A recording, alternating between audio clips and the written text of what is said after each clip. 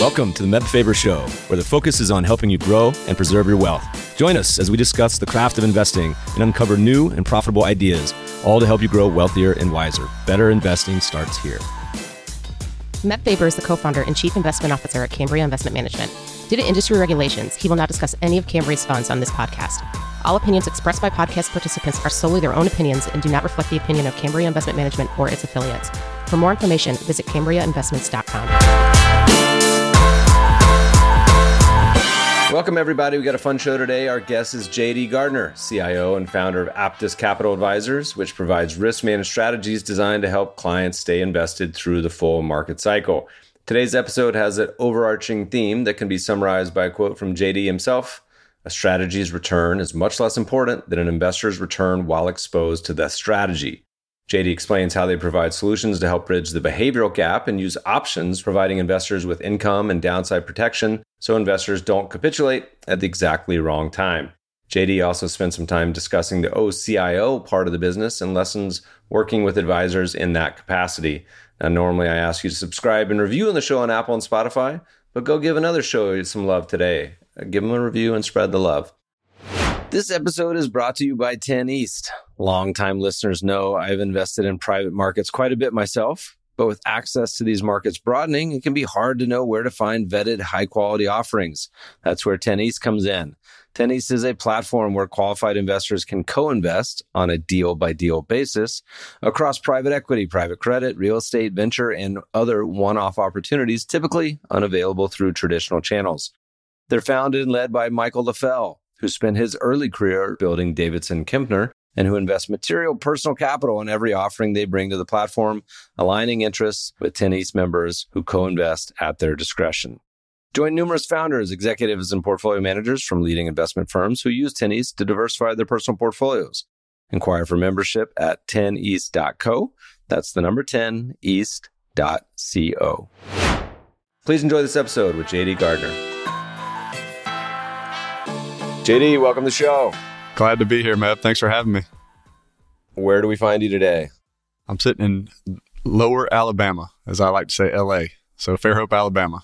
What does that mean for people? Yeah, I tell people from LA and my southern friends like say Louisiana, but you got a new one, Lower Alabama. What does that mean? Yeah, so LA, we're sitting, people may have heard of like Orange Beach, Gulf Shores, Alabama. We're kind of in between Pensacola, Florida and Mobile, Alabama. So it's actually, you know, when people first come to visit here, I'm like, hey, it's a really nice part of the world. And then they come here, and I think the perception of Alabama is always not always the best until they come down here and they're like, hey, this is a pretty nice area. So, well, cool. Well, look, you guys have been around for a bit with Aptus. You've kind of splashed big on the scene, got a bunch of ETFs. We'll get into some of your strategies today. Give us a little origin story of the firm. When you guys get started, you're one of these rare mashups, CFA/CMT. Am I right? Correct. You got the two sides of the brain working. Yeah.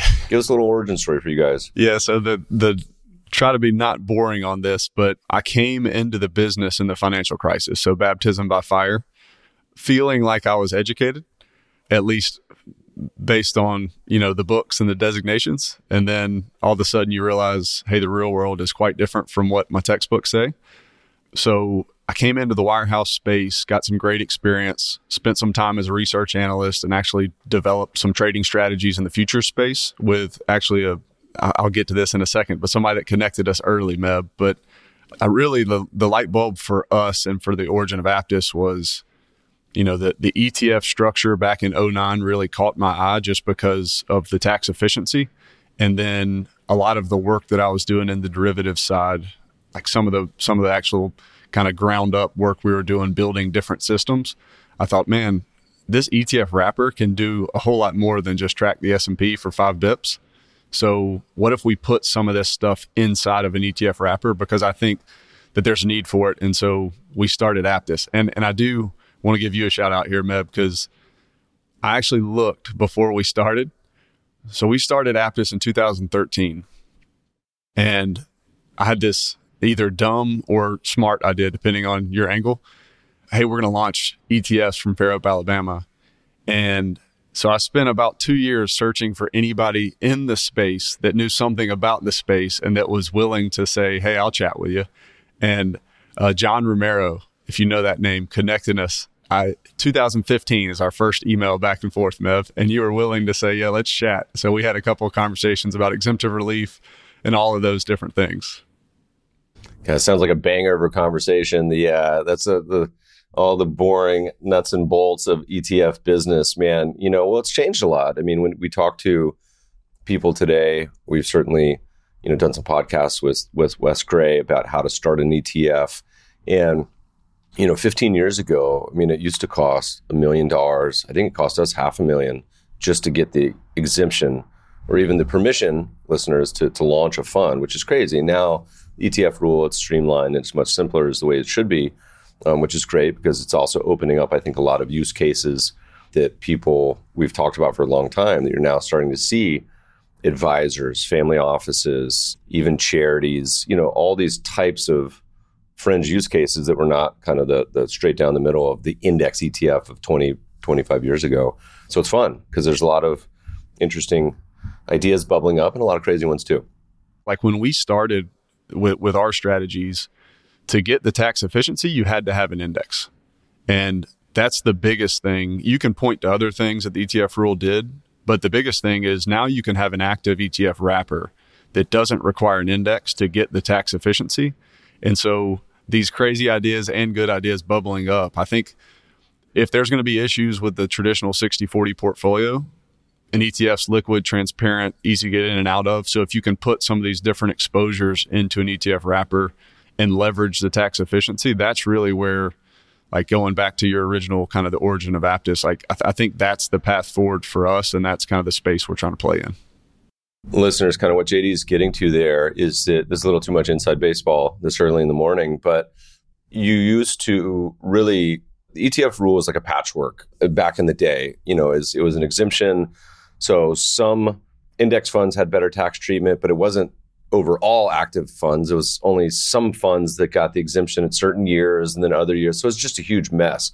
So we had actually had active and passive at various points. And this is always like sends our due diligence teams down the rabbit hole. They're like, well, why did this fund used to be indexed and now it's active? But thank goodness they kind of cleaned the floor and fixed it so that everything has similar tax treatment. However, this to me was the final bell ringing for the death of the mutual fund industry, which, ETFs have been eating their lunch for a long time. We kind of borrow Mark Andreessen phrase. We say ETFs are eating the asset management industry. But finally they said, oh, actually all ETFs have better tax treatment. And yet, so mutual funds have this massive disadvantage, which is why you're seeing all the active conversions now. It's just one after another, hundreds of billions of dollars. They still own the 401k space, though. That's the standing bid for mutual funds. Yeah. Okay, so you got this crazy idea, this, as we like to say with entrepreneurs, this just very naive optimism that you're going to start launching funds, compete with the big three who have trillions of assets. There's tens of thousands of funds out there.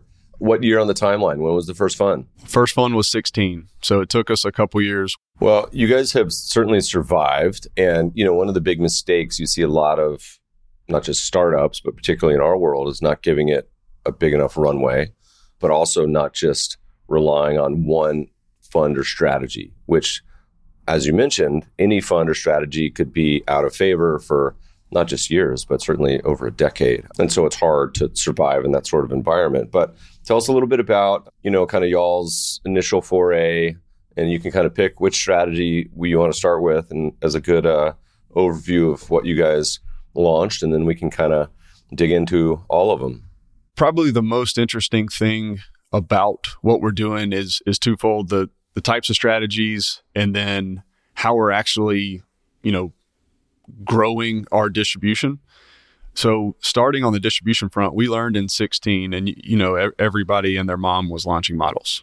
Like that's the thing. It's more efficient to have models. Let's launch models. And I would preface everything I'm about to say with, our predominant relationship is a financial advisor working with what we call the lifeblood of financial services. So these are folks that are advising on the wealth of the $500,000 to $5 million family. That's sure, we work with bigger ones, we work with smaller ones, but that is what we call the lifeblood.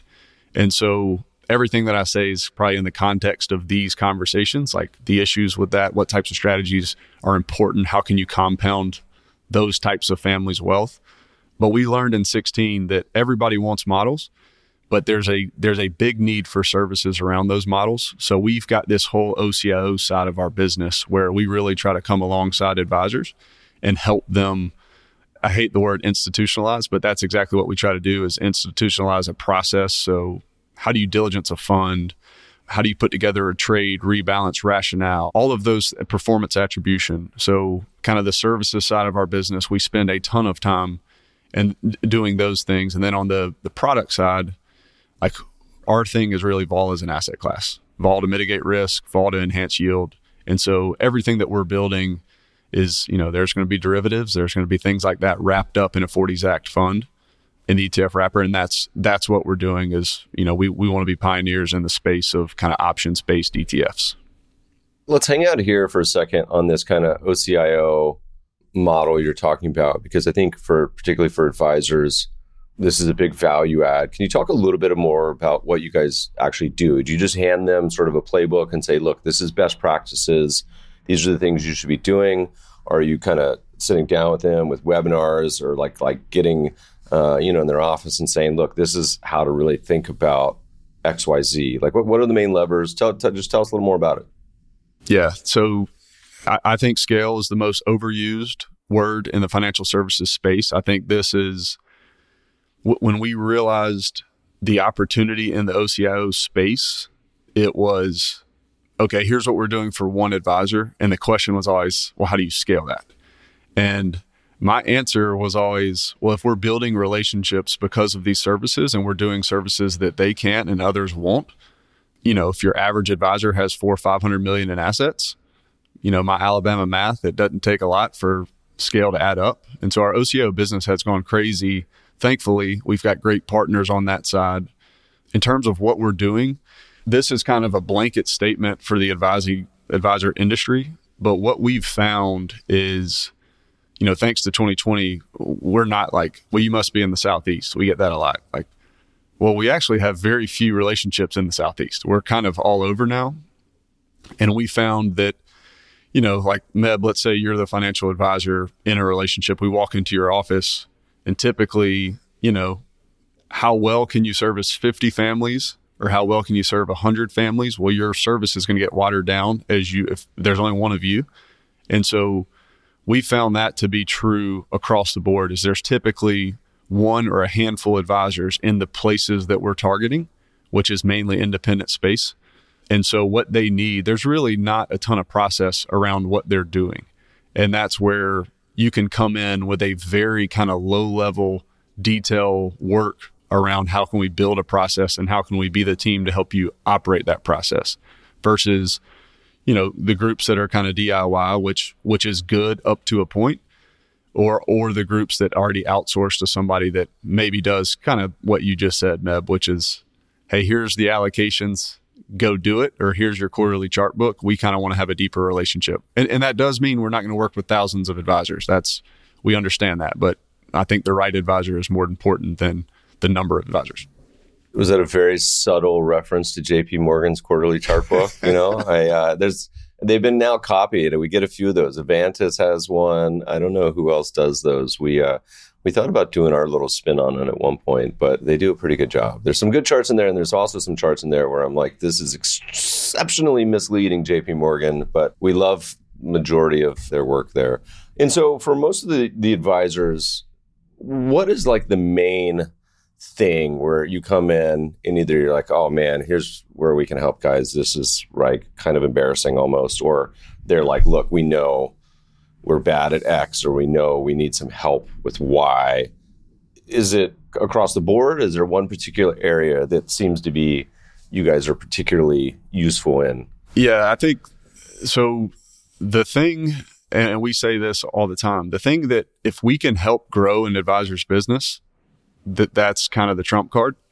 So that's kind of the universal want, not necessarily the universal need. It's the universal want of every advisor is, how do I have bigger and better clients? Because kind of the 80-20 rule in the advisory space is you're going to have a small handful of clients or a subset of your overall book of business that generates the majority of wealth or the majority of revs for the advising practice. And so it's kind of like, how do I get more of that small handful?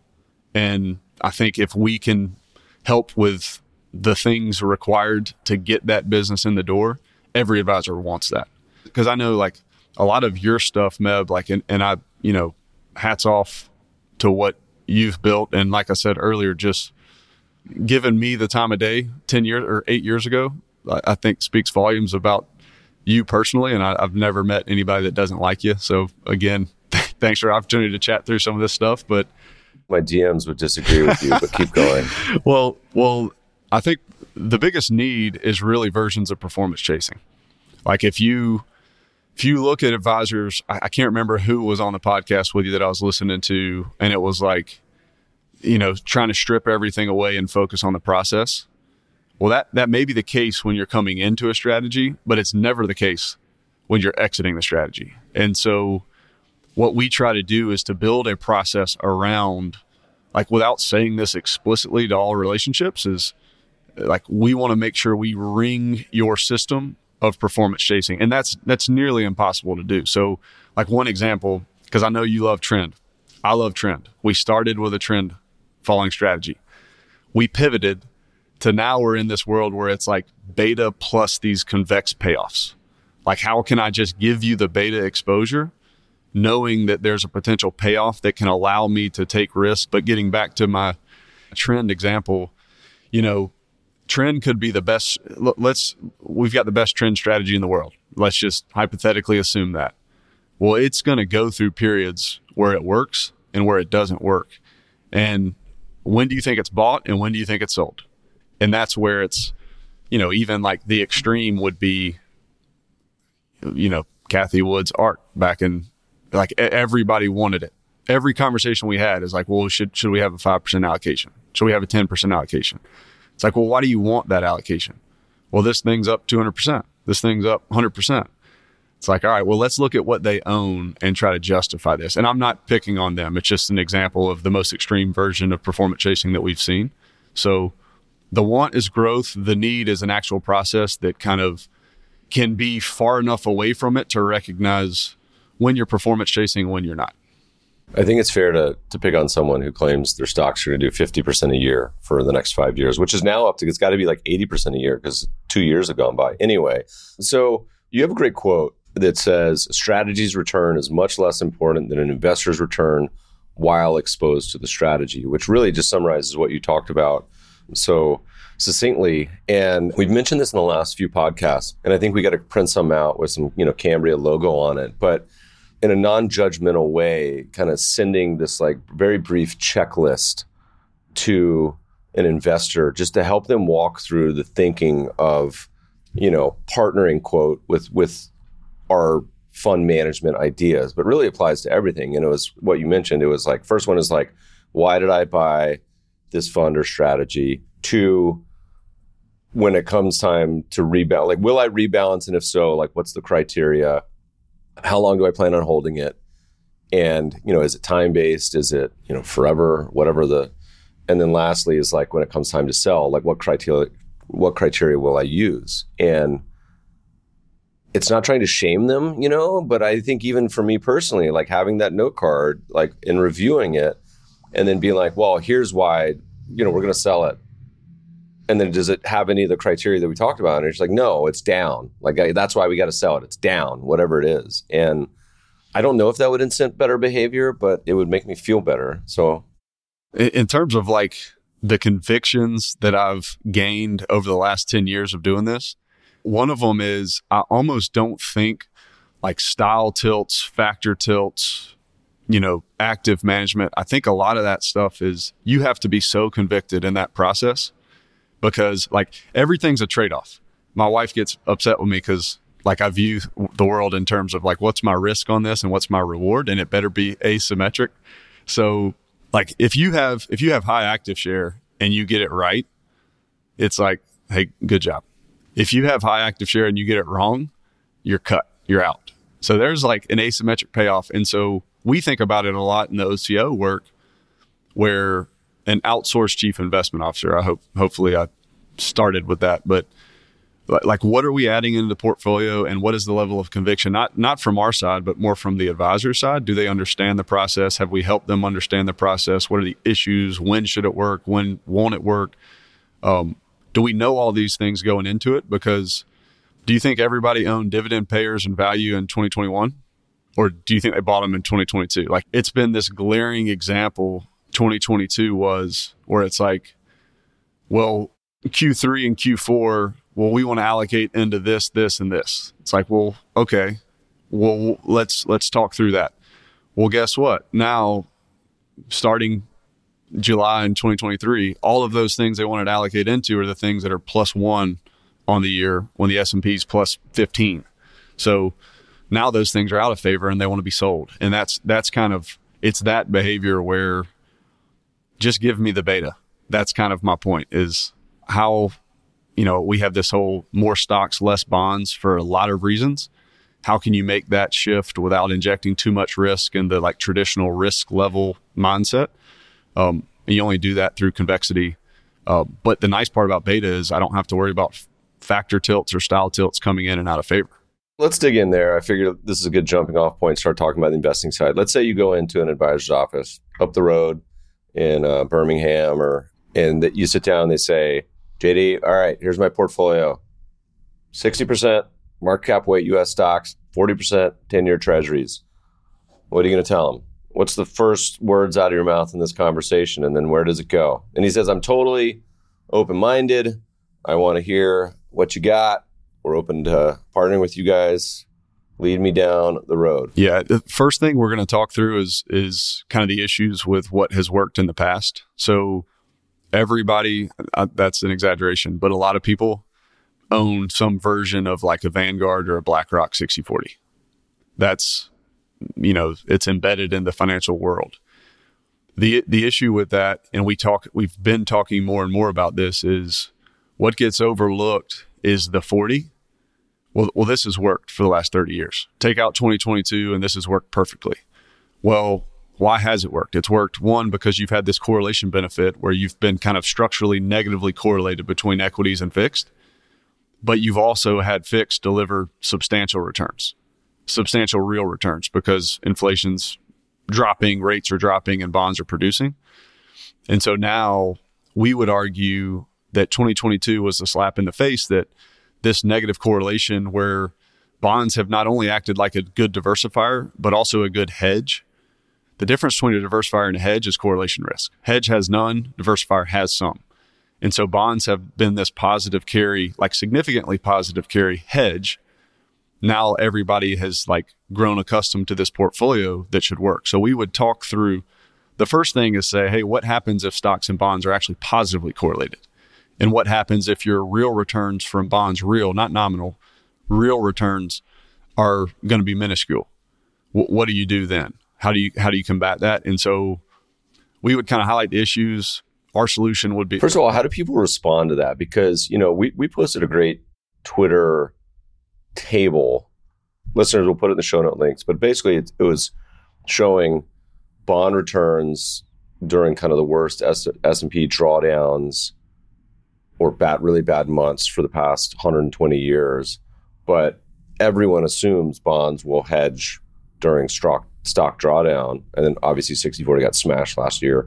But for the better part of the early part of the 20th century, bonds often didn't hedge. I mean, like they often not only didn't help, but they, in some cases, were also down. So like the assumptions that you're talking about, so much of our world is because of everyone's individualized experience, what they grew up in, or their prime earning career part. And in bonds for many places around the world, but particularly in the U.S., are not always the savior that they've come to be seen as. Yeah, I think it's an easier conversation with younger folks. Going back to the lifeblood that I mentioned earlier, I think most of those, the cookie cutter client is and this is, I understand this is not like everybody, but it's somebody that worked for 30, 35 years, saved in a 401k, and they retired with a couple $1,000,000.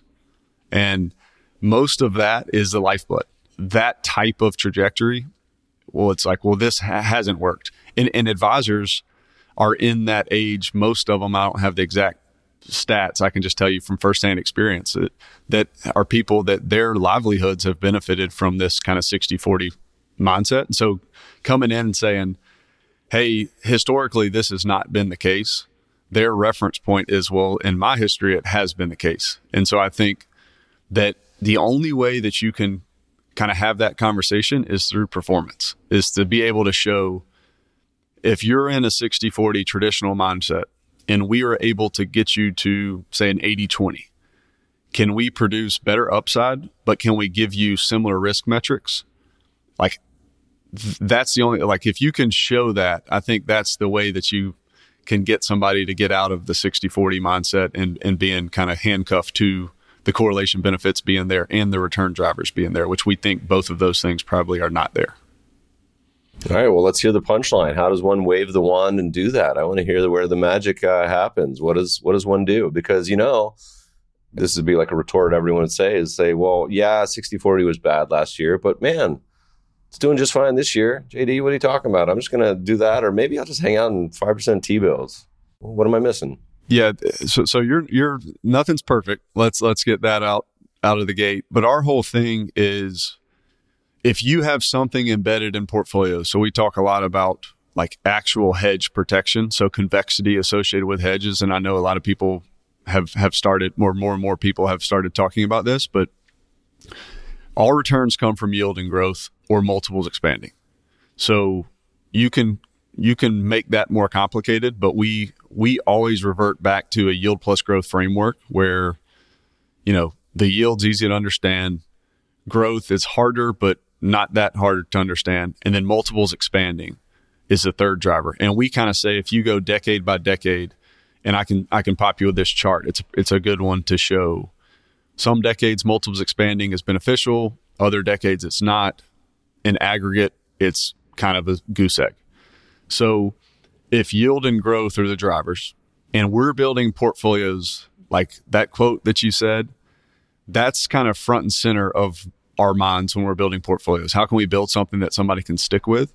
Well, if we can take vol and view it as an asset class, use it to enhance yield, which we've got a whole suite of funds now that's designed specifically for that. So here's your beta with some yield. If we can juice the yield and we can give you exposure to more of the G, so own more stocks, less bonds, because we always make the point, your 5% government bond, the government's never going to come out and say, hey, Meb, we're going to pay you a little bit more interest this year. Like, you're going to get what the coupon is. And think about the outcome. If I'm giving you beta, but I'm giving you 80-20 rather than 60-40, in a 2023, who's mad at you? Nobody. In a 2022, if your convexity is actually there to protect against drawdowns, it's not going to be a great year because convexity, especially like low delta stuff, didn't pay out, but higher delta stuff did. And so if you have the right blend of convexity that you actually mitigate some of that risk and have similar risk metrics than a 60-40, you actually, I think you're going to long-term compound wealth at a faster rate and do it in a way that's behaviorally more digestible from the advisor. Let's make this tangible. Give us an example. You guys have how many? 7 funds now? 8? Give us an example of what this would illustrate. What is walk us through one of the strategies. You got some good tickers, man. By the way, if you learned anything from our first chat 10 years ago or whenever it was, you guys have some good tickers, listeners. We got ACIO, DRSK for de-risk, Dubs, iDub, Juicy. We'll dig into them, but give us an example. Which one should we start with? Yeah, the easiest one to start with is Juicy. So, this is a JUCY, listeners. JUCY, yes. So this is something that, like you mentioned, 5% T-bills. We absolutely love that. So where we see a huge opportunity in the market and why we launched this is because we felt like if the market for T-bills is 5% right now, let's just put 85% of the portfolio in T-bills, and then let's put an option overlay on the other 15%. And I'm like, the guys will make fun of me. I'm anti-short vol. I'm never a fan of short vol. But the way that you enhance yield is through being short vol, but we have a cap on how we're doing it. There's other, like Franklin Income Fund has been using the same types of overlay for many years. There's other funds doing things like this, but the point of Juicy was to say, if I can give you something that's 85% T-bills with an option overlay to juice the yield, and if we can do that without getting your face ripped off, I'm giving you kind of like cash, like beta with this additional yield. I think that's attractive. And then Dubs is the same thing for S&P, like domestic equities, and iDub is the same thing for international equities. And so we view those as building blocks. That's kind of like, our opinion, better beta. It's just beta because you're going to get significant portions of the beta with more yield. Okay. Well, let's hang out on Juicy for a minute. This thing has got what looks like maybe perhaps around 8% yield is what it's showing. And we're recording this kind of around July 4th. And but walk through like kind of what does the strategy actually do? To talk to the extent you can give away a little more of if the advisor says, okay, I'm interested, but tell me a little more. Yep. So the nice part about Juicy is we are writing ELNs, so equity linked notes. So Juicy's 85% treasuries, and then 15. These are all rough estimates, not exact. 15% in ELNs, and so these ELNs, we're structuring the payoff of certain things in the market with counterparties, and so we're gonna short vol. Most people think of like covered calls as that's a way to receive some income from the option premium, or selling puts to receive premium. We're doing a version of call writing in these ELNs to generate that additional yield. And the nice part is each of these ELNs, there's path dependency in options. Anytime you're going to talk about options, you're going to have path dependency risk. So you can reduce path dependency by frequency. So we're frequently writing these ELNs. We're doing it with multiple counterparties. It's a short vol strategy that can benefit from rising volatility because of that frequency that I mentioned. And, in a perfect world, Juicy can be kind of a staple in portfolios and viewed as a more conservative allocation to help juice the Y and the Y plus G framework. So for the investor looking to add this, and by the way, listeners, this has only been around for not even a couple of years now and well over, I think, 400 million. So congrats. The advisors that are using this, where does this fit in for them? Are they taking out part of something else? Are they putting it in the alts bucket? How do they slot this in? What's the narrative?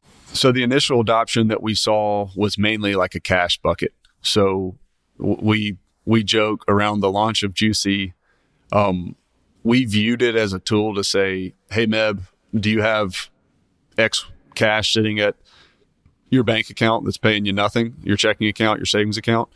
And so we felt like it was a good tool to go offer something. Hey, this is going to be more income than your money market, more income than your deposits at your bank. We like to joke that the timing of some of these cash sweeps was the same timing as some of the bank issues that were out there. So we like to say we had a part to play in that, which is obviously not true. But we saw initially as a cash-like vehicle that was kind of how it was viewed. There's obviously other risk associated with it than that's not associated with cash. But then when it comes to the overall allocation, we see it mainly as a fixed income. Like we don't see many advisors thinking of it as an alt. It's viewed more as, hey, if we're going to allocate to fixed income, it's going to have less duration than like a ag type benchmark. And so that it's going to be used as to either lower duration and enhance yield, which is a good combo. First question, probably out of the advisor's mouth. All right, JD, you're telling me 8, 10, 12% yields. What's the catch? Where's the big risk? When does this fund get walloped? When will it likely struggle? Or what's the big swan sort of risk for this type of fund? Yeah, we've heard that question you're asking worded differently. But worst case scenario for a Juicy is a market that's like an S&P 500 that's up 10% each month. Up 10, up 10, up 10. Because anytime that there's a version of covered calls being used, a covered call is selling a call. So you're selling away the upside. If the underlying goes through your strike and realizes that upside, that's obviously going to cost you money. And I do think, as a side note, that's one thing that's misunderstood. A lot of people get mesmerized by, hey, I just sold, 10 grand of premium of calls in NVIDIA. It's like, that's great. It's going to hurt when you buy back that 10 grand for 50 grand, and so in Juicy, the worst case scenario is a market that's just ripping higher and higher. Which, by the way, seems like the kind of the market the last couple of months, and it doesn't look like the fund has really, suffered from it. Yes. So there's some nuance in the way that we're structuring the ELNs that allow us to mitigate some of that risk, where it would have to be literally like a straight up market. Because if we're separating when we write these notes, you get the benefit of, hey, a 6% rip in the market may affect one of the ELNs, which is going to be a very small slice of the overall pie, but it's not going to be detrimental to the ones on either side of it. And so if you're just constantly recycling these ELN payoffs, that's where you can get the benefit of this yield without really stepping in front of any landmines. Interesting. Give me something else. If we're done talking about this one, or if there's anything else we want to touch on this one. I'm a big fan of long vol. And so this goes back to, a lot of what you've, some of the content that you put out is great stuff. And I think kind of my real world experience of when you're talking about like factor tilts, when you're talking about trend, when you're talking about different things to portfolio construction, it's where those things are needed and valuable without a doubt. But where we see less like behavioral issues is when we can just say, hey, here's the beta. On the yield side, we've kind of covered Juicy, Dubs, and iDub are similar story. But on the long vol piece, like de-risk to us, it was our flagship fund, really still is. It's supposed to be a bond replacement, but it is inherently long vol. So if markets rip higher, that should benefit de-risk. If markets rip lower, that should benefit de-risk. And I think when you think of like true long vol exposure, this is a concept, Meb, that I think is like fascinating, and probably few people want to chat as much as I do about it, but where say you're capturing 50 to 75% of a rising market and less than 50% of a falling market, can that be beneficial to the overall allocation? Well, if you're benchmark 60-40, we think it can be. Let's just own more of the equities and let's give away some of the upside with that additional exposure if we know protection is there in the downside. And I think that's kind of our thesis across the board is, hey, can we improve the yield of a portfolio? And can we take this negative returning thing that the presence of its potential payoff, just the presence of it allows us to take more risk? That's going to do wonders for our ability to compound capital over a longer period of time. So of those two, de-risk and ACIO, which one when you want to dig in a little deeper into, which one do you want to lead with? So ACIO is a take on a collared strategy. And for the listeners, what does that mean? Yeah, a collared strategy is three components: long equities, short calls, long puts.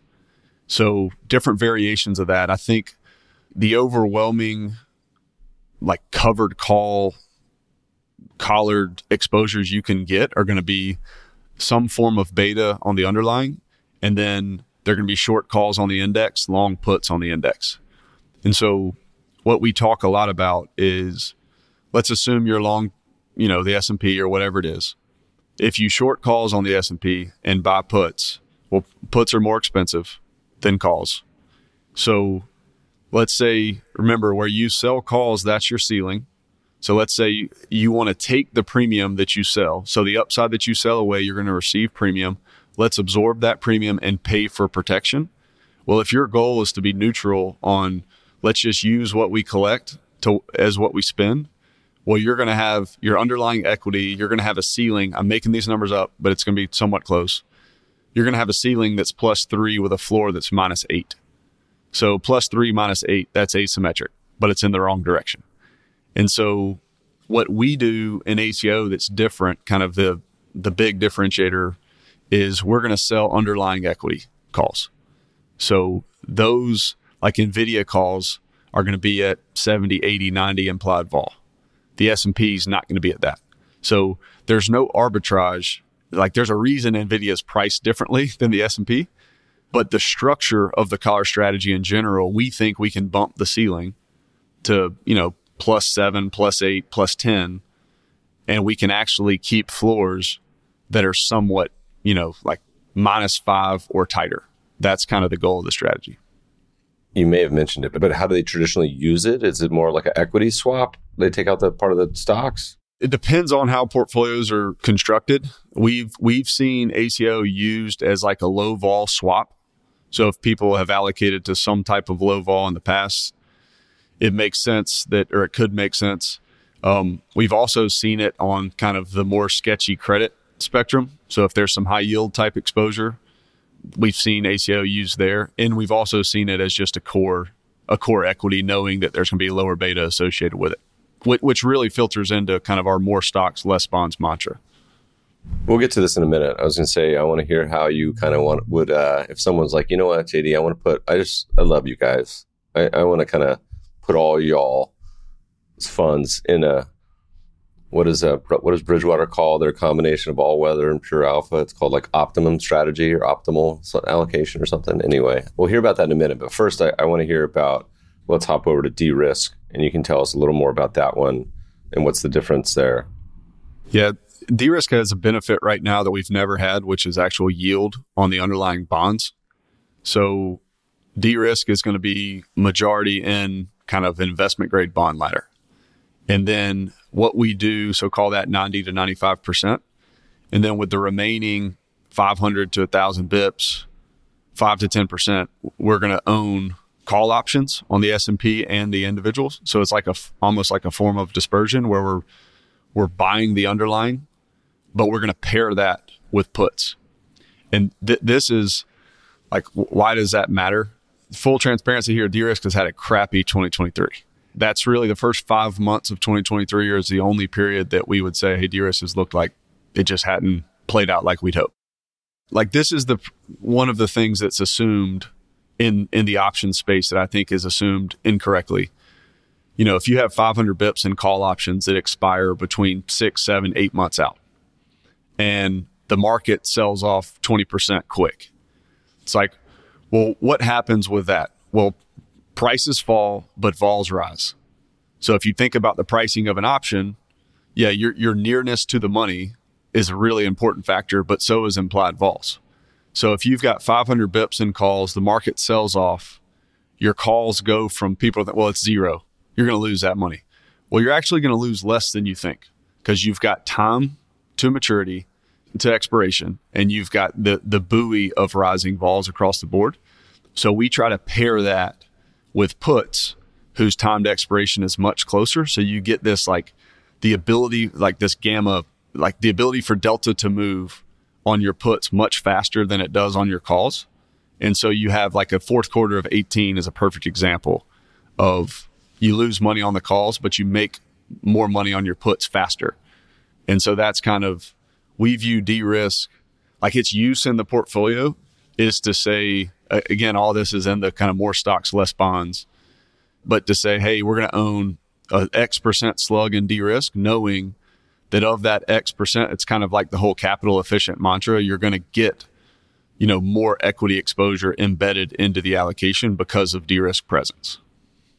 You've heard about value investing from the likes of Warren Buffett, Peter Lynch, and Seth Klarman, but have you thought about applying those same principles of value investing to fixed income? The Cambria Tactical Yield ETF, ticker symbol TYLD, invests tactically across a variety of fixed income sectors and REITs based on yield spreads to U.S. Treasury bills. When yield spreads are narrow, TYLD intends to hold U.S. Treasury bills. When yield spreads are sufficiently wide, TYLD intends to invest and hold positions in various global fixed income sectors and REITs. Visit CambriaFunds.com/TYLD to learn more. Again, that's CambriaFunds.com/TYLD to learn more.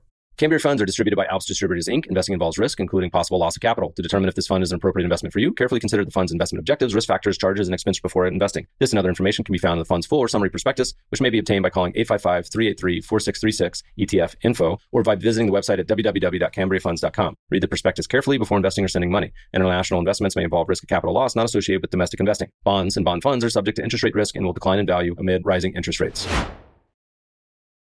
So, as we're thinking about this, have people behaved, you know, kind of what we were going back to at the beginning of our conversation, the end investors, timing strategies, timing allocations. Has your audience been pretty good? You kind of want to slap them on the wrist a little bit, like how the Are they following the flows, chasing performance? What's the review? So two ways to answer that. One way is I think this new ELN suite, so the enhanced yield suite, will really help with performance chasing, just because Dubs, iDub, and Juicy are just beta. And that goes along, we're not taking a whole bunch of risk.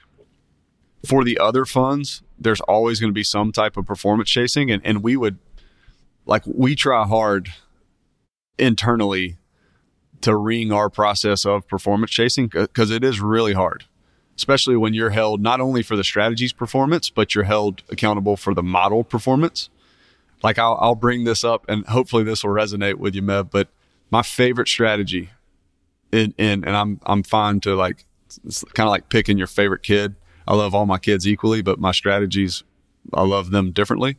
Our tail strategy, so AdMe, is my absolute favorite.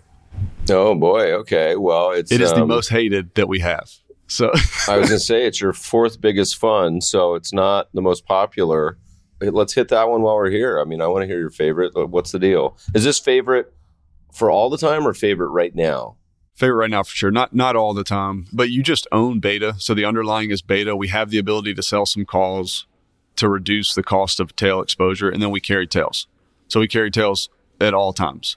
So like I always point to, and we had, I should say this, we had a strategy change. AdMe changed in basically 2019. I believe November of 19 was the strategy change. So that was actually, AdMe was our original fund, and we converted it into the tail fund. So 2020 was a first great test.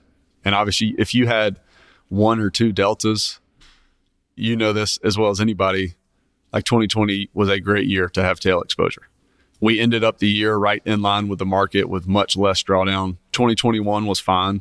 We trailed, we had drag from the tails, but we're not there to capture 100+% of the market.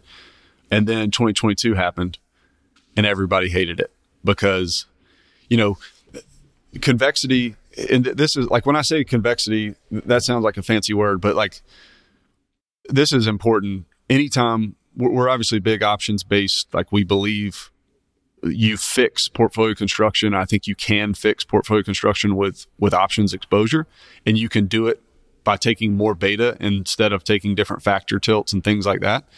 What does 50 delta mean? 50 delta means that for every 1% move in the underlying, you're going to move 50 cents. So $1 up, you're going to move 50 cents. $1 down, you're going to move 50 cents. Well, a 50 delta option is going to be much more expensive than a 1 delta option. And so in a market that's free falling, like a Q1 of 2020, your 50 delta options are going to help, but your 1 delta options are going to go bonkers. With VIX going to 80, with markets free falling, there's convexity embedded in those tails that's massive. Why is it massive? Is because you're probably protecting over 100% notional easily. To get 100% notional protection on a 50 delta option, you'd have to spend an arm and a leg. The different strategies we have, like ACO has higher deltas. AdMe has lower deltas. And so we try to blend those in allocations where you're going to get some benefits from convexity, but it might not be optimal at the individual strategy level. And so AdMe is a perfect example. Tails in general is a perfect example of like convexity just didn't pay you in 2022. And obviously that's not good for flows. You mentioned, thinking about strategy changes, thinking about the funds. How do you think about that? Is that something that most of these, are they entirely rules-based? Are they mostly rules-based? Is it discretion? Like, how do you guys kind of tell the story around what your funds do? Yeah. So we're big on having a system in place. We view the system as not the end-all be-all. It's the guardrails of the discretion. This is how I like to describe it. 8 years ago, if I had an investment idea, I would, go to your website and see if you had anything. I'd go to a bunch of different people's website and see what I could find and try to read up on it. Now, if I have an idea, I can just roll backwards and say, hey, will you take a look at this? What do you think about this? And so having a team that has the experience and the know-how to think creatively and to think well about some of these things has done a ton for us and for our overall business. to be able to say, hey, let's launch options-based strategy that have system, that's the discretion's guardrails, and then let's have folks that know what they're doing, making the decisions. And that's where, I think we do have, I'd put our team up against anybody just in terms of their experience and expertise in these areas. Talk to me a little bit about putting these all together. Is there a way that like you kind of sit down with advisors and say, hey, look, I hear you do the 60-40 thing, but, over here is kind of our model.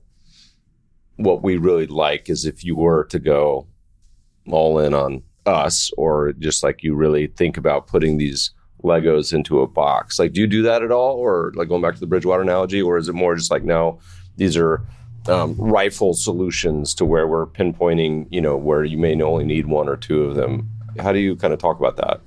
Yeah, I would point to any success that we've had in terms of building relationships and gaining assets is come from experience. And so if you think about like our first two funds that we launched, one was concentrated momentum with a trend overlay. The other one was concentrated value with a tail overlay. And they were built to mesh together. And I don't want to spend any time on that, but our first basically 3 years, 2.5 years of existence was like those funds were built. If one was doing well, the other was not, and vice versa. And we would come in and say, hey, Meb, if you're going to allocate X%, do half of X here and half of X here. And the typical response was, well, that one's done a whole lot better. I want to own that one. That one hadn't done well. I'm not going to touch that one. And so that experience collided with kind of, hey, let's launch these end models and let's illustrate how we would use them in a total portfolio context. So now every new fund idea that we have and that we want to bring to the table, we want to make sure that there's some type of fit within kind of our model framework. And then we have to have the resources, the technology and services that we've built internally to be able to deal with an advisor that has different exposures. How do we incorporate what we're doing if we can be aligned on the investment front? How can that alignment manifest itself in the end exposures based on where they are now and where we think they should be? And so long-winded way of saying we think about them in the total portfolio context without a doubt. So as you look to the horizon, it's summer 2023.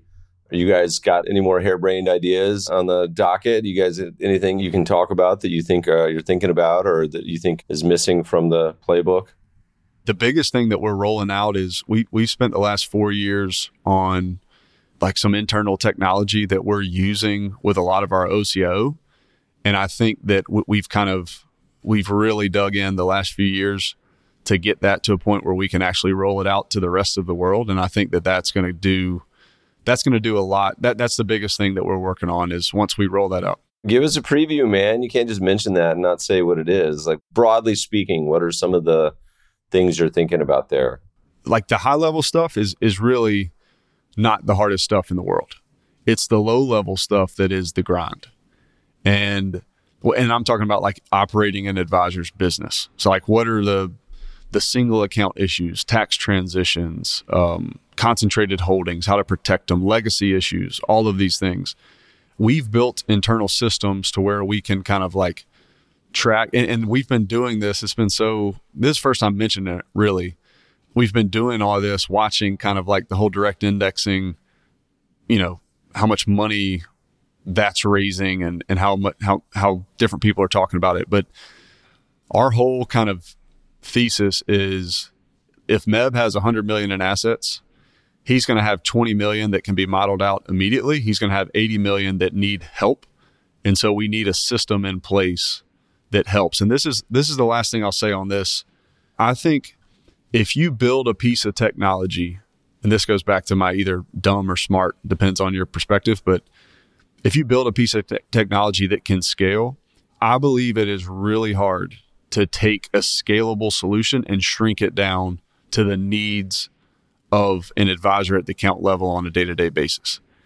Where we had the benefit is we were willing to do that work manually for the first few years and then figure out ways. And now we got a full-blown tech team now, which is obviously helpful at saying, hey, it would be really nice if I could do this and not have to press 18 buttons to do this and to go to these 4 different screens. And so that's really what we've been doing for the last 3 or 4 years, which has been probably the biggest learning experience and definitely the biggest test of patience that I've ever gone through, business-wise.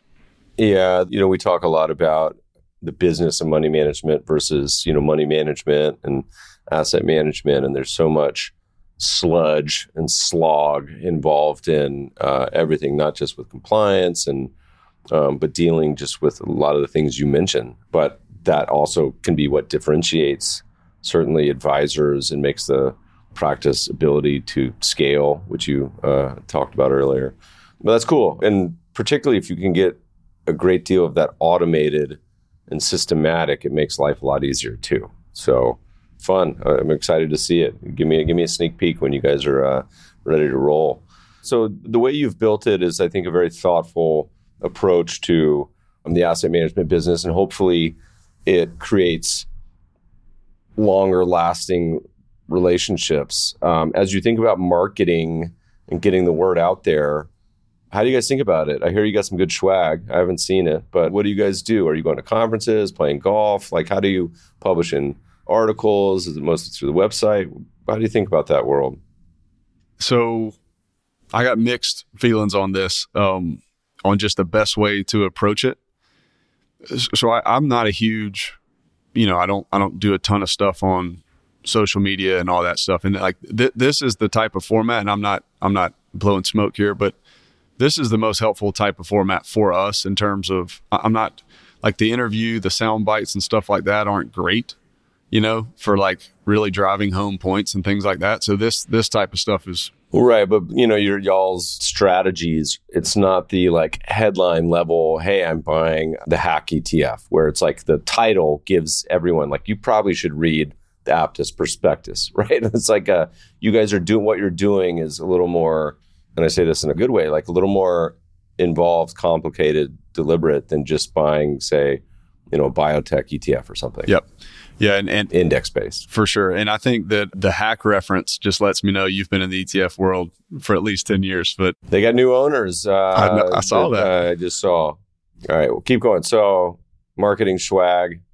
Yeah. I think we really lean on our network that we have now for when somebody comes across us. We'll do a conference or two. We've got a couple partners that we view as really solid partners that help us get in front of the types of advisors that we need. And then once we make a contact, we really lean on our network to kind of speak for us, because obviously if you're a prospective advisor trying to use us and you ask us if we're any good, we're probably going to tell you that we think we're pretty good. So it's really done wonders for us to have kind of a growing network of folks that are willing to say, yeah, give them my number and let us chat about just the ins and outs of their business and our business and how we interact and things like that. And so I want to hear about this juicy swag. What are you guys passing out? Are you going to send us some? What do you got? Well, so that's like a joke in the office when somebody asked what kind of swag do we need to get for Juicy, and the answer was sweatpants. So we'll have to figure that out. That's funny. It was 4th of July here I forget why they canceled the fireworks show, but there was a reason. But they did a drone show. And I was like, what does a drone show cost? Is it like $10,000? Like, is it like 100? I was like, we could do some drone shows here with some ETFs at some of these conferences. So I need to look into it. My guess is it's more expensive than I would expect, but without a doubt. I meant to start with this, Meb, but we've been chatting for however long we have. So I had to go up to Denver. This is whatever it was, a month, maybe not a month ago. And on Sunday, before I had to go to Denver, the Nugs had the Timberwolves game 4 about to sweep them. And I told my wife, I said, hey, if we're Timberwolves fans today, because if the Nuggets lose, they have to play game 5 at home, and I'm gonna bring you to Denver. So I went to my first NBA playoff game 5, when they beat the Timberwolves, and my wife's now a Denver Nuggets fan. So we had a blast.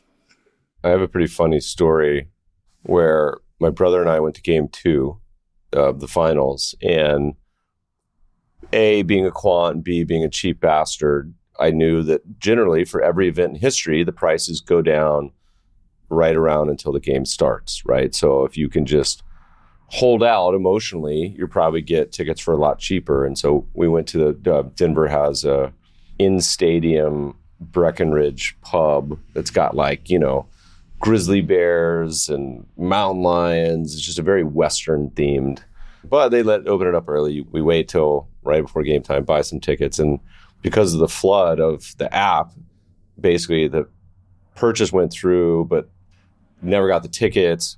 Long story short, we end up sitting in the pub for the entire game. So we never got to go. They refunded us and actually gave me a giant credit, which was good because I actually got to go to game 5 and see the final. However, I had to take the last flight out of Denver because I was told under no circumstances was I going to miss kindergarten graduation. So the morning flight was too risky to me. I was like, I can't take the morning flight. They get delayed all the time, yada, yada. Sure enough, my last flight out of Denver on Southwest, they did the rolling 30-minute delay. So I get to the airport. It's like your flight's at 11, 11:30, 12, 12:30, 1, 2, 2:30. They finally go, flight's canceled. And I'm like panicking because like I really want to be at this graduation and I feel guilty. But they like moved it to 6 a.m. But I'm also this psychopath at the airport because I flew for 24 hours with no bags. So no laptop, no AirPods, no jacket, no nothing. Like I look like, a crazy person, but I'm also at the airport freezing and there's nothing to do because it's 2:30 in the morning. So there's no TVs, there's no restaurants open. I can't go to sleep because it's too cold. So I must have taken like 50,000 steps. I just walked for like 4 hours. I'm like, there's nothing else to do. Anyway, there was a drone show after game 2 that said Nuggets in 5. And I was like, oh, perfect. They nailed it. But I'm like, who's sponsoring that drone show? Like, why do you just like the drone owner? It can't be the Nuggets. I'm like, what a strange, anyway, long-winded story. But so the flight is at 6 a.m. I'm on board. I'm still wearing all my Nuggets clothing. We pull out of the gate and they're like, hold on. One of our wings are loaded incorrectly. And I'm just like head in hand. I'm like, oh my God, I can't believe it. Like we're on the way out. Anyway, we fixed it. We get home. I made it with 2 minutes to spare. Didn't shower. I did brush my teeth. But I made it and well worth it. But it was a really fun time. Talk to me a little bit about, as we're talking about a lot of y'all's ideas, the question we love asking people is, what is one investing belief do you hold that the vast majority of your investing peers do not share, professionals? So 2/3, 75% would say, JD, I don't agree with what you just said. Is there any one? Or you probably got a few, but what are some that come to mind? There's probably a few that maybe not 75% would disagree, but I think the whole idea of, and maybe I'm wrong on this, I'd love to hear what you think, but if you were to separate out I'm not going to use an insurance analogy because that's too easy, but if you were to separate out the premium that you spend on the potential payoff of protection in equity sell-offs, I think a lot of people focus on the standalone, that's ugly. I don't want that. That's negative. And I'm growing in conviction that somehow there's got to be a better way to communicate this negative thing as a standalone basis. Its presence in the portfolio is what allows an investor to compound wealth on a real basis more effectively than a 60-40 mindset where you're dependent on bonds. And I think that's, and I do go back and forth, Meb. This is like, I haven't shared this with my team yet, so we might need to edit this one out. But most investors, like can you think of any other goal other than to compound wealth or income off the portfolio? Like maybe there's other objectives of an investment portfolio that I'm not thinking of for. I mean, there's some fringe stuff where there's the bragging rights. There's people that want to be able to say, you know what, I bought NVIDIA. You know what, I bought. They like the bragging rights, and this probably in the angel investing world too. Hey, I was in on Google when they were just in a garage. But other than that, as far as traditional portfolio, if you're not a braggart, there's not really much. I mean, there's the people that get siloed. Hey, my portfolio yields 6%. What is yours? Like sort of weird, but it's rarely outside of I just want to brag about it type of goals. That's kind of where, so if the goal is either income or compounding wealth, like let's just take away the income for a second. If the goal is compounding wealth, like I don't know how important a conservative, a moderate, a growth, like shouldn't we just build the portfolio that we are most convicted that could compound at the highest rate? And sometimes that's going to be a more aggressive portfolio by like traditional measures, or sometimes it's going to be more conservative. So it's not a well thought out argument, but I think that the whole risk base, and we operate in this framework too. So I'm pointing at ourselves here, but I don't know how much. I don't know if that's the right way to go about it. Is to say, well, you're this old and you have this much money, therefore, boom, here's where you default to. I think the goal should be like, hey, what portfolio is going to compound wealth at the highest rate? And can I stomach it? Yeah, I think the struggle for most people is they don't know what the answer to that is. So, they would say, I think people just disagree on what the opportunity set is. There's the efficient market crowd. So then it's just a question of, stocks, bonds, other things. There's the people who take a much more strategic view. Hey, foreign stocks are cheaper, small caps or value looks better now than in other times, whatever it may be. Commodities have been terrible, maybe, so I feel like it's not as simple as if the answer was known ahead of time, right?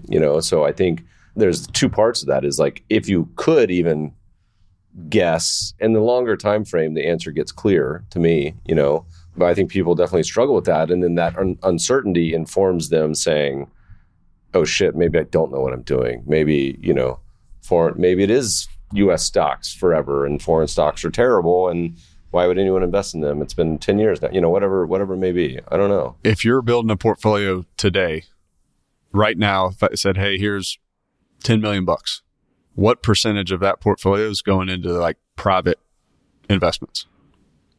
Are you asking me? Are you asking me that question? You that question. Man, this is and is this for me or is this for just someone? Because the problem, the feature bug of the private liquidity part that I think has been well documented. In some cases it's great, in other cases it's not great. Like if you look at what's going on with BREIT and investors getting stuck in something that they weren't really, I don't think they really believed they would get stuck in it. There's things where people think, you tell me it's a liquid, but it's not really, oh, it actually is illiquid? Oh shit, I didn't actually expect you to be serious when you said that. The chances I thought were slim. But I think on the public side, I love the concept of designing it ahead of time, putting it into practice and going away for a decade, and so that the funds and strategies will sort of react to what's going on in the world. And that's sort of my goal. Like I don't want to pay any attention to the public stuff. Like just set it up, check it in 10 minutes a year. The private, the same thing, but you better be really certain on the private side on the buy decision because you're stuck, right? There is no, and so really it's a question of, to me at that point, of then cash flows and needs, and do you need this money and what's the purpose of it? So I think it totally varies for people, and mine sounds more scientific than probably it was and is, but it's also getting blurry on the private side. There's a lot of what it means to be private. Sorry, this is a long-winded rambling answer, but anyway, you had a input on the. We've just had more exposure recently than we've ever had to different things that are interesting that aren't like your, hey, here's some type of platform where you can go get them. This true kind of, and some of them, it really makes you scratch your head on like how much of this stuff is real, and if it is real, what percentage of the portfolio should go there. And we're not like recommending any of this to advisors. This is just more of like, if you had a $10 million family walk in the door and say, hey, I've got these interesting opportunities, and here's like what is reasonable to take that illiquid and the risk that you can't see your statement on a monthly basis and know what's going on, how much of the portfolio goes there. Yeah, is it going to keep cousin or nephew Eddie from mucking around with the portfolio and spending it all on Bugattis or whatever else? Then maybe it does all need to be private. I was thinking in my head as you're talking about it, I'm like, there's some areas that I definitely would love to see a public illiquid variant, like a farmland interval fund, I think would be a perfect solution for that world that's not in existence. But yeah, I mean, I think it comes a lot down to, are you trying to keep someone else or yourself from mucking around with it, then having those safeguards? You know, we talked for a long time on this podcast, the concept of like the forever fund, where, you know, you allocate and you get penalized for redeeming early, but the rewards go to shareholders. Like, that to me is a really cool idea. It's a great idea. It has to exist in the mutual fund. Oh, you say it's a great idea, and I agree with you, but I don't think anyone would actually invest in it. I think people would say, that's brilliant, smart, but, you know, I'm logical, so I would never do something like that. So I'm not gonna, you know, I don't know. And I also think I'd get sued, but when we get big enough, I think we'll give it a go. What's your most memorable investment? Anything come to mind? Easy answer there. I don't know if this is a good thing to say out loud or bad. I know I've shared it before, but when I was in college, I was in grad school. Actually, I believe it was my senior year going into grad school. I bought a penny stock. So I had my E-Trade account doing my thing. And, you know, you're not talking about much money here, but we had practice. I played basketball and I had to get to the gym. So I placed a trade, went to the gym, practiced, and showered up. This is not that long ago, but it's long ago enough that like everybody didn't have laptops. It was like you had your desktops in the study room area. So I'm like, all right, before we head out, I'm going to go check my E-Trade account. And the thing. What year was this? This was probably 2008. So this is like in the middle of some vol. Things are going nuts. Yes. Things are going nuts. So I paid, you know, some crazy low whatever. And I checked and the thing was up like, you know, it had gone from like a cent to like $2.40. I mean, it was. You were the Reddit meme stalkers before it was cool. So what I did and the reason why I remember that is because I literally cashed that out and bought a ring for my wife. That's how the penny stock trade right there. That was my most memorable by far. Yeah, and hopefully you stayed away from them afterwards. There's an old blog post we did, listeners, who I'm sure no one remembers at this point. I'm going to search it real quick. It was called, "Is It Time to Do a Templeton?" And there was a quote. And it's funny to look back at my blog from 15, 20 years ago, because these all the formatting got jacked up. But it says, in 1939, with Hitler's Germany ravaging Europe, John Templeton bought $100 of every stock trading below $1 on the New York and American stock exchanges. The trade got him a junk pile of some 104 companies, 34 of which were bankrupt, for a total investment of roughly $10,400. 4 years later, he sold these stocks for more than $40,000. So whatever that is, a three-bagger. And I said it, and I did this, I mean, nice timing on my post, but it was March 2009. I said, is it time to do a Templeton? I said, if you ran the screen today, it returns about 300 stocks from a list of about 2,500. If you then, for some unknown reason, I sorted them by number of insider buys to narrow it down. I mean, you can go back and actually look at the names. And I said, there's some truly nauseating charts in there. A lot of these are tiny micro caps with, you know, they're in like 5 to 150 million range.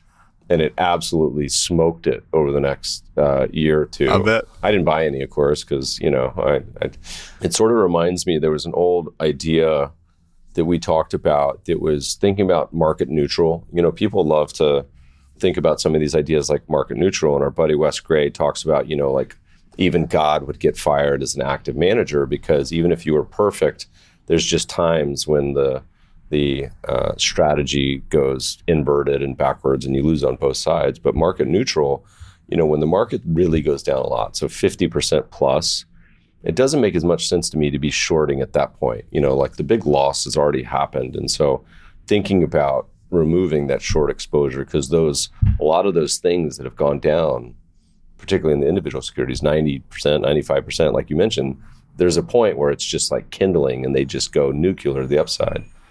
We haven't had that many markets like this in a long time. Most of these markets sort of go down 20% and rip right back up. But at some point, I imagine it'll be healthy and nice to have a nice normal bear market once again. It'll happen at some point. at some point. JD, this has been a lot of fun. Where do people go? They want to find out more about your funds. They want you to ring them up, come visit them, and walk through your CIO process. What's the best place? Yeah, so just our website, Aptus Capital Advisors. Best place to find us. And we actually put a ton of content out. We've got a content hub, so feel free to sign up for that. We're usually putting something out a couple times a week, and it'll be more if there's big kind of macro events happening. But that's the website. Meb, really, thank you for having me. This has been a lot of fun. Yeah. Well, listeners, we'll put the links in the show notes. And JD, it's been a blast. Thanks for joining us. Thank you. Podcast listeners, we'll post show notes to today's conversation at mebfaber.com/podcast. If you love the show, if you hate it, shoot us feedback at themebfabershow.com. We love to read the reviews. Please review us on iTunes and subscribe to the show anywhere good podcasts are found. Thanks for listening, friends, and good investing.